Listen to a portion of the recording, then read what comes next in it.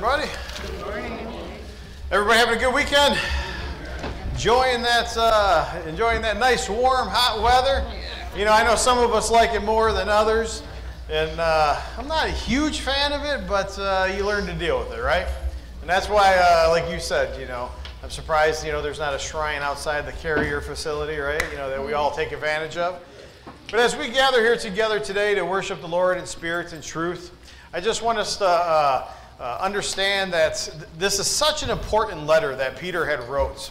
It's an important letter because when you think about 2 Peter, and last week we looked at chapter 1, and we made mention of the idea that you're either growing spiritually or dying spiritually. That was the crux of last week's lesson, amen?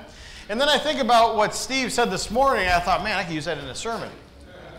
And I said, you know, he was talking about lights, that God came to, in the beginning, you know, and he created the light. It was a physical light. But then he sent into the world another form of a light, and that was a spiritual light, right? And so when you think about the spiritual light, the light that gives light to all mankind, that lights up our paths, that makes our crooked path straight, we know that it comes from Jesus himself. And 2 Peter is a letter that Peter had wrote to these first century saints who were going through difficult times, very difficult times, in the middle of persecution from the Roman government. They were being persecuted by their own families as they turned away from from Judaism. They turned away from those who converted from paganism. And so they were being just attacked from all sides. And so when you look at 2 Peter, he writes this letter to encourage them, to remind them why they have hope, why they could have a hope, and why they should understand that how important it is that we continue to grow spiritually, that we continue to grow and influence the lives of others through our conduct, through our words, through our behaviors, and through all things. And so, as I said last week, we're either growing spiritually or we're dying spiritually. And I mentioned briefly last week that when you look at Christianity, it really truly is what they would call, I guess, a fluid experience. And because it's a fluid experience because we're developing towards a goal. Last week I spoke of a process, amen? And in that process there's various steps. Steps that you look to achieve a desired outcome. And as we go through the process of our faith, as we first hear the word, and then after we hear the word, we determine if we believe it. We confess Jesus as our Lord and Savior. We're baptized for the remission of our sins. God adds us to the kingdom. But that's just the beginning. That's like at the marriage ceremony when I say, I do. You still got the rest of your lives to grow and to get used to each other and to form that bond, to become that one flesh. And so when we think about our Christian faith, it truly is a process, a series of steps to a desired outcome. And what is that desired outcome? To enter the heavenly realm, to spend eternity with the Father in heaven. But along the way, while we're stuck here on this rock, what are we supposed to do? We continue to teach and encourage and love and sacrifice and do all that God has asked us to do. And so in these very difficult times that these first century Christians found themselves in, he writes this letter of encouragement. He reminds them that if growth stops, spiritual growth stops, what do we see? Regression begins to set in. Our faith begins to die. Our spirit life begins to die. And so Peter encouraged them last week in the beginning of the lesson, at the beginning of chapter 1, as we looked at those first 10 verses. He encouraged them. He said, you need to add to your faith moral excellence, and to moral excellence knowledge, and to knowledge self-control, and to self-control perseverance, and to perseverance godliness, brotherly kindness, and love. If we're going to continue to grow in the Lord after God adds us to the kingdom, brethren, that is how we do it. And as we do those things, he concludes that the person who is practicing these things, another benefit that will show that you're growing and not dying spiritually is that you'll have a greater knowledge of God. You'll have a greater knowledge of God. You'll grow in your confidence that I don't hope to go to heaven when I die. First John, I think it's chapter 5 and verse 13 or 17, he says, I'm writing these things so you can know that you go to heaven. We don't hope to go to heaven. We don't say, man, I hope God's in a good mood that day. He's not in a mood, you know what I mean? So he'll let me in. No, we can know that we're going to go to heaven. And Peter's writing these things to these early saints who are suffering severe persecution, imprisonment, death, beating, sacrifice. And he's writing to them so that way they can know that heaven will be their home. That Jesus had gone on to prepare a place and that you could trust in the promises. Why? Because we have the Holy Spirit of God who has guided us as the early men who had penned the Scriptures. For over a period of 1,600 years, 40 individuals that were directed by the Holy Spirit of God, he did what? He directed them as to what to say and what to do. And so we have the Word of God that is God-breathed, inspired, in order to direct our faith. So that way, as we go through the process of our faith, step by step, with the desired outcome of heaven, we know that we can trust the things that have been brought to us. And so Peter now turns his attention. As we get to verse 12 of chapter 1, he starts to change the direction of his mindset. And he really starts to look at the inspiration of God. And the process that ultimately leads to heaven begins with faith. Well, where do you attain faith? Well, Romans 10 and 17 says faith comes from hearing. Hearing from the Word of God. That's where it all begins. That's where it ends. And so when you think of faith, when you think about how you're to deal with all the problems of life, like we were talking about in Bible study this morning, it begins and ends in Scripture. When Jesus was in temptation, it began and ended in Scripture. And when we are tempted, when our peer groups try to get us to do things that we know not to be right, what does God have to say? What does the Bible have to say? Does God address these things? As you are either growing or dying, it will all begin and end in Scripture.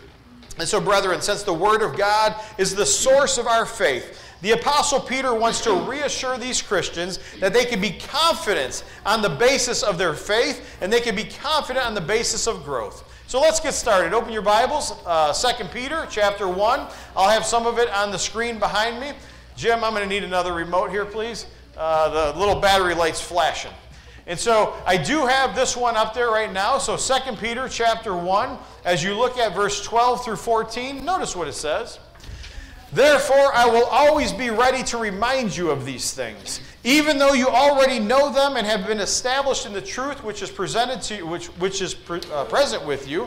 I consider it right, as long as I am in this earthly dwelling, to stir you up by the way of reminder, knowing that the laying aside of my earthly dwelling is imminent, as also our Lord Jesus Christ has made known unto me. Thank you, Jim.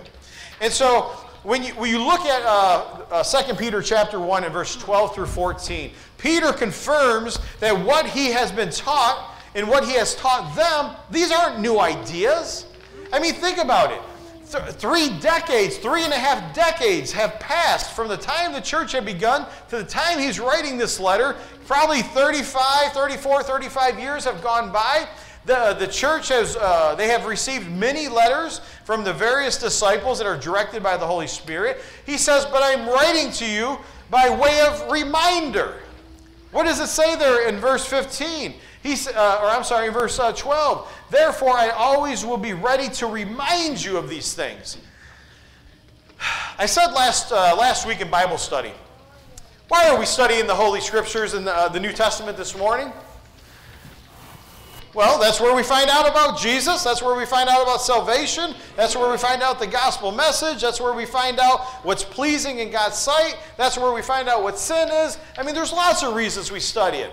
And why do we continue to study it? Because we need a reminder. Anybody here in their faith ever have some days where they're struggling and you need a reminder?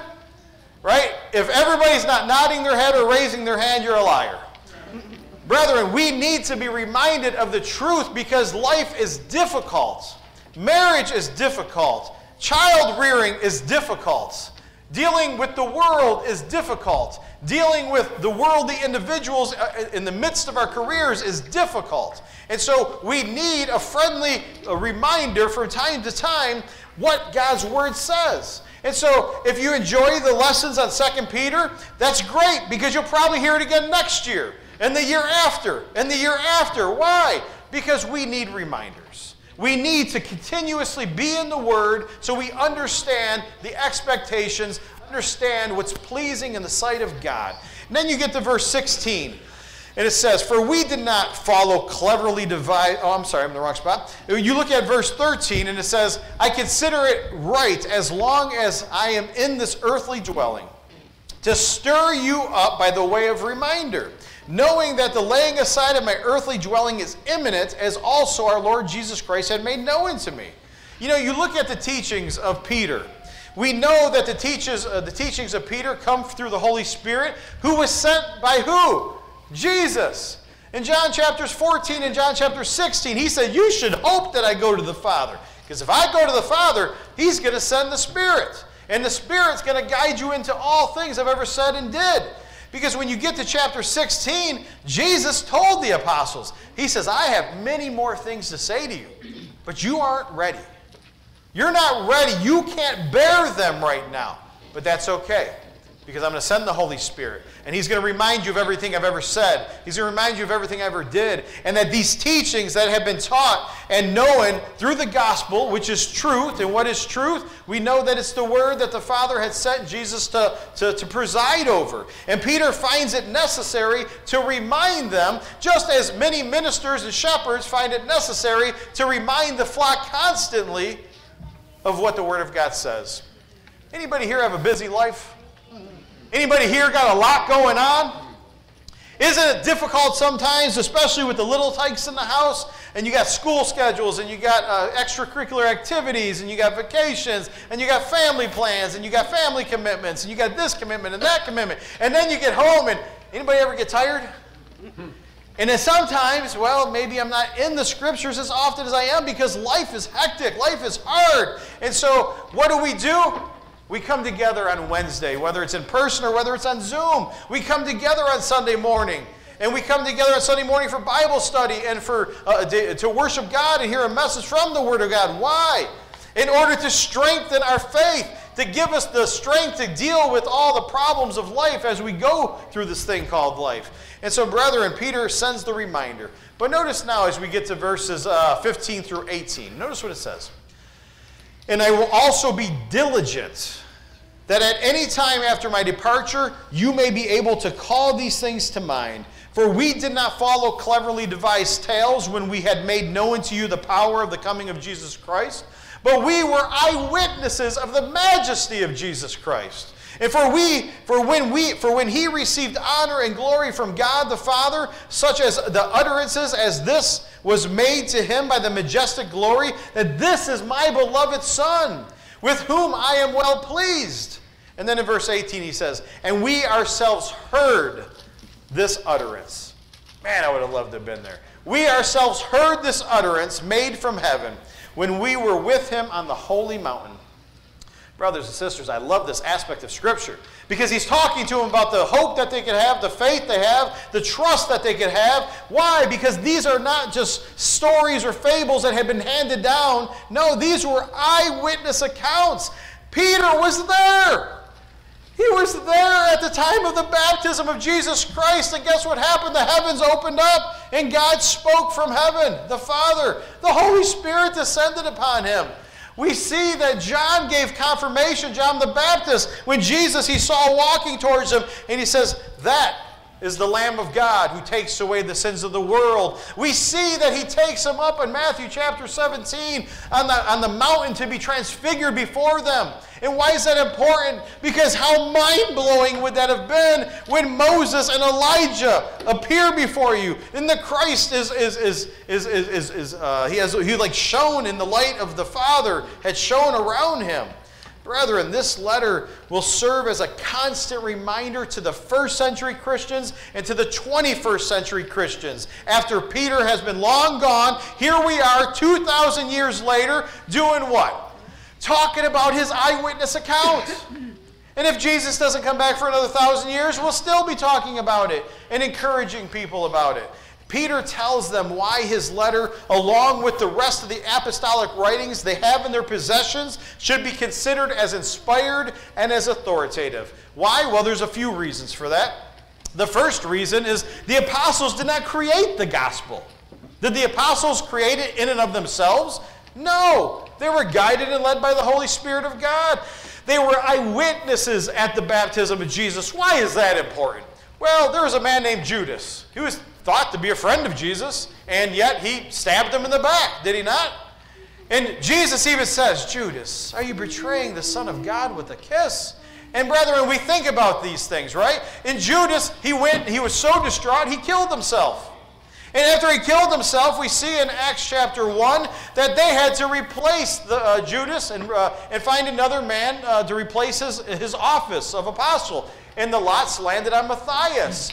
But what was the point? The point was there was qualifications that had to be met. And there was only 2 men who met those qualifications. And those qualifications were that in order to take his place, you had to have been witness from Jesus' baptism to his resurrection to his ascension. Well, there was only a few amongst the group who met that qualification. They drew lots, it landed on Matthias, and God, they believe, had chosen Matthias to carry on the torch for Judas. Why is that important? It's important because the information that was passed on was to be passed on through reliable eyewitness accounts. Eyewitness accounts that will hold up in any court of law. And so that is why it's important. The preaching was not made up by fables and stories and traditions of men, but of eyewitnesses' accounts of the life, the death, the resurrection of Jesus Christ. That they were eyewitnesses to the 3-year ministry. They were there for every aspect of his ministry, his teachings, his miracles, his death, his resurrection, and his ascension. Brethren, and then in addition to this, they were also witnesses to his relationship with the Father. Well, what do I mean? They were there and they were eyewitnesses of his relationship with the Father, having seen the glory of heaven. Brethren, let's open our Bibles this morning. It's too long of a passage to put on the screen, but if you were to look on the screen behind me, I need you to open up to Matthew 17. I know many of you have probably read this account, but there may be some amongst us who haven't seen this aspect of Christianity or this aspect of the Word of God, because we have some newer Christians amongst us. And you shouldn't feel like, well, I should know these things, because faith is a process. It's a growth process. And we continually should be growing and studying and learning. Because then you find the little golden gem like this. In Matthew chapter 17, verse 1 through 9, notice what it says. 6 days later, Jesus, he took with him Peter, James, and John, his brother. And he led them up on a high mountain by themselves. And he was transfigured before them. His face shone like the sun, and his garments became white as light. And behold, Moses and Elijah appeared to them, talking with him. And Peter, in all of his brilliance, he says, Lord, it is good for us to be here. If you wish, I'm going to make 3 tabernacles, one for you, one for Moses, one for Elijah. And while he was still speaking, a bright cloud overshadowed them, and behold, a voice out of the cloud said, This is my beloved Son, whom I am well pleased. And that's actually pretty cool. But I like the last 3 words. Listen to him. They wanted to build tabernacles for others. God says, no, that's my Son. You listen to him. And don't let that be lost on you. And so it says in verse 6, and when the disciples heard this, they fell to their face. They prostrated themselves on the ground because they were terrified. And Jesus came to them and he touched them. And he said, get up. Do not be afraid. And lifting up their eyes, they saw no one except for Jesus, who was standing there by himself. And as they were coming down from the mountain, Jesus commanded them, saying, tell no one of this vision. Tell the vision to no one until the Son of Man has been risen from the dead. And that's great. But then they're probably thinking, this is mind-blowing stuff. But then I'm pretty sure they had to walk away and say, what do you mean? What do you mean risen from the dead? Like, where'd that come from? You see, they're not that far along in the ministry, so they still have questions, right? And so we look at this. How difficult would it be? Anybody ever fell to the grips of gossip? You ever hear something juicy? And then you say, but you can't tell anybody. And it's difficult because you're sitting there talking with somebody and you're like, And you can't say nothing. How difficult. Can you imagine having that knowledge? And you're walking with the other disciples. And you can't say nothing. That would have been difficult. And so how cool would that have been, right? That you got Peter, James, John, they got the experience, the voice of the Father coming from heaven as they're on this high mountain. Brothers and sisters, let us never forget that Jesus Christ is a real person of history. Amen? The Bible is a historically accurate book that has been vetted for thousands of years, Old and New Testament, and for 2,000 years they've been trying to disprove it, and more atheists are coming to Christ all the time. Why? Because as they try to disprove it, many of them end up saying, I can't not see and hear what I've seen and heard. I've researched it and I can't deny what I've researched. And so let us never forget that Jesus was absolutely a real person of history, and the accounts of his life were passed down through eyewitness testimony that would hold up in any court of law. And then you look on the screen behind me and we get to the next passage of Scripture, which is 2 Peter chapter 1 and verse 19. And the Scriptures tell us, so we have the prophetic word made more sure, to which you do well if you pay attention as a lamp shining in a dark place, until the day dawns and the morning star arises in your heart. That's what Steve was talking about this morning. That we have to pay attention as a lamp shining in a dark place. Jesus came to provide a spiritual light, not a physical light. And the apostles not only had the words of the prophets describing to them who the Messiah was going to be, where he would come from, what they could expect, and what he would do, but they also witnessed the Messiah's coming. They witnessed the fulfillment of all the scriptures that were written about the Messiah and all that the prophets had to say. So therefore, brethren, we would do well to pay attention. We would do well to pay attention to the things that were written by them for their spiritual development of the early church, for the spiritual development of every person who becomes a disciple of Jesus Christ from AD 33 until Christ Jesus comes back with his angels in flaming fire. We would do well to pay attention. And then Peter closes out this chapter with something really profound. And this is something that is so profound, and I think it gets overlooked by too many individuals. Too many Christians don't really fully understand these two verses, or maybe know that they are even in the Bible. And it says in chapter 1 and verse 20 and 21, but know this first of all, no prophecy of Scripture is a matter of one's own interpretation. You guys ever had a conversation with somebody and they say, well, that's your interpretation? What did that just say? No prophecy of Scripture is a matter of one's own interpretation, for no prophecy was ever made by an act of human will, but men moved by the Holy Spirit spoke from God. Is that profound? The prophets did not speak in and of themselves, but were inspired to what they should say and what they should write by the Holy Spirit of God himself. The word inspired literally means God breathed when you break it down in the original Greek. And there can be many styles, right? When you think about the Greek language, for example. The Greek language, really, the image of the word God breathed or inspired is kind of like a sailboat, right? Are there not many various forms of sailboats? But what is the one thing that all sailboats have in common? They sail. What causes them to be propelled? The wind. It doesn't matter what type of sailboat you have. If you have no wind, you're probably dead in the water. Unless you got like a trolling motor or something, right? But different men in different times, over 1,600 years, guided by the Holy Spirit, had wrote the Holy Scriptures. And you know, over a period of 1,600 years, and when I say, where does 1,600 years come from? Well, when was it said that Moses recorded the information? 1500 BC. When was the last letter written to the early church? AD about 95. What's that? 1,600 years. And so over 1,600 years, 40 different men, guided by the Holy Spirit, penned what we call the Old and New Testament, the Holy Bible. And what do we see? We see there's no contradictions. There's no mistakes. They didn't have computers. They didn't have Google or Bing search engines where you could just type in a couple words of a scripture and it pops right up. They didn't have any of those things. They didn't have Encyclopedia Britannica to go to. Did you guys have that when you were younger? Young kids probably don't even know what an encyclopedia is because they have computers. They're so lucky. Well, I don't want to talk about the libraries, but you guys are so lucky. And so you look at the Word of God, though, and we know that it's been inspired. We know that God had guided this from the beginning of time.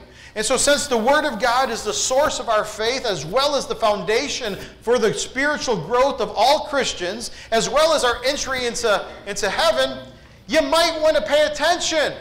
You might want to find out what it has to say. And that's why in 2 Timothy chapter 2 and verse 15, as I mentioned in Bible study this morning, it talks about how we are to make sure that we study to show ourselves approved.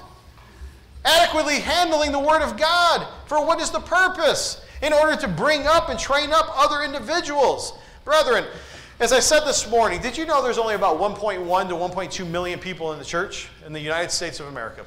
In the Lord's church, the Church of Christ. 1.1 to 1.2. Well, why is that important? There's 350 million people. If you're a salesman, that's a good market. You got a lot of prospective customers. And so what are we supposed to do? In a sense, we sell Jesus. By living out a Christian lifestyle, by teaching people the Word of God, by teaching them and showing them love and compassion and kindness and brotherly kindness and perseverance, showing them how to get along in the difficult times as well as in the good times. And brethren, when we're able to do those things, it makes Christianity attractive. And so we have to understand, though, that there's somebody who's not going to like all of us going out and teaching and preaching to our neighbors. And that person's name is Satan. And one of his attacks is to embed false teachers into the church. So if you were to look at chapter 2 and you were to look at what it's going to deal with, it's going to deal with false teachers. So you look at the next passage of the scriptures on the screen behind me. And in verse 1 through 3, notice what Peter says. But false prophets also arose among the people, just as there will be false teachers among you, who will secretly introduce destructive heresies, even denying the master who bought them, bringing swift destruction upon them. Many will follow their sensuality, and because of them, the way of truth is going to be maligned, it's going to be perverted. And in their greed, they will exploit you with false words, and their judgment from long ago is not idle, and their destruction is not asleep. 1 second, I need some water. Got a tickle in my throat. So you look at these 3 verses.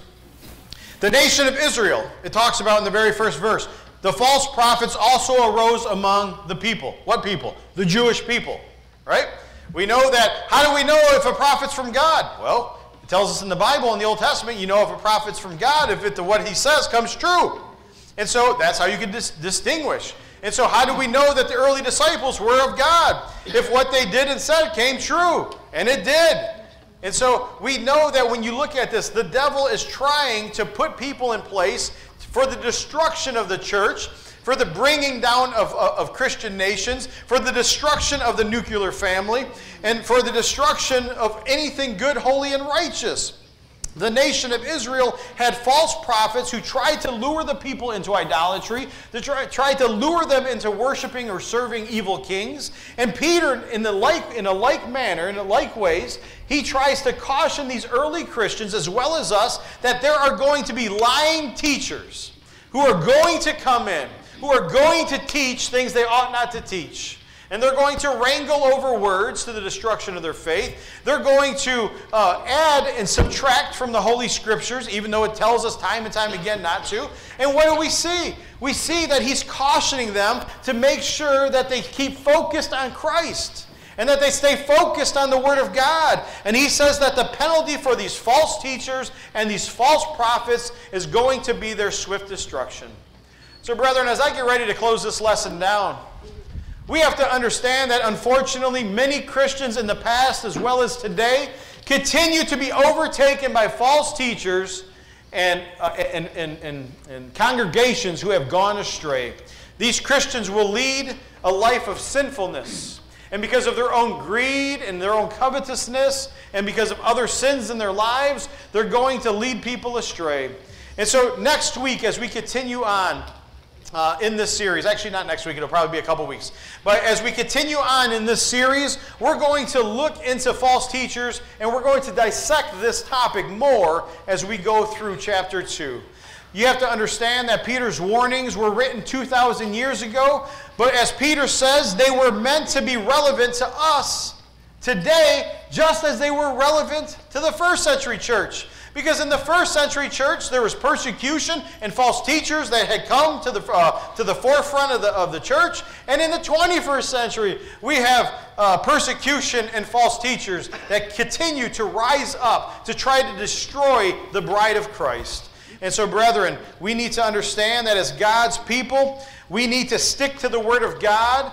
We need to stick to the Word of God and use the Word of God and make sure we don't deviate from it. Make sure that we don't have division that's caused by it. And make sure that apostasy is snuffed out. And that's why the elders are so very important, because their job is to spiritually feed and protect the flock. That's why we have shepherds. That's why we have elders. And so long as there is a Bible in its entirety and it remains the sole authority and the sole teacher, we will always have a lamp to guide us in a dark and sinful world. We will always have that spiritual light that's going to get us through the toughest days and the toughest times. And we don't always agree about what it says and sometimes or how to do things, but what we must do is always agree that it is God's Word and our research begins and ends in Scripture. As we're trying to figure out what we're supposed to do, how we're supposed to do it, what's pleasing to God, everything begins and ends in Scripture. Never should we hear, but I think, but I feel. But when you have these conversations, you often hear, but I think and but I feel. And people try to allow their emotions to get to be what drives them. And yet we know that Scripture and Scripture alone is what drives us. If you're here this morning and you're hearing this message and you're not a child of God and that is your desire here this morning, brethren, you could come forward. You could come forward to be baptized for the remission of your sins. You could come forward to receive the gift of the Holy Spirit. God, it says in chapter 2 and verse 47 of Acts, will add you to the kingdom. He'll add you to the bride of Christ. He'll add you to the church. You have that opportunity. If you've been thinking about it for a while, what's hindering you? What's holding you back? If there's something hindering you, something holding you back, you need to speak with me. You need to speak with one of our shepherds, our elders. And we can help walk you through that. Answer any concerns you may have. You may be here this morning and you're just hurting. You're struggling. You're having a tough time. You can come forward this morning and we'll pray for you. And we'll pray for you and help to put a plan in place for you to get through and to get over whatever it is that you're struggling with. If you're here this morning and you've been away from the church for any length of time, brethren, you can be restored to the church here this morning. Become an active part of the membership here at Lincoln Park. So if that is you this morning, come forward as we stand and sing the Song of Invitation.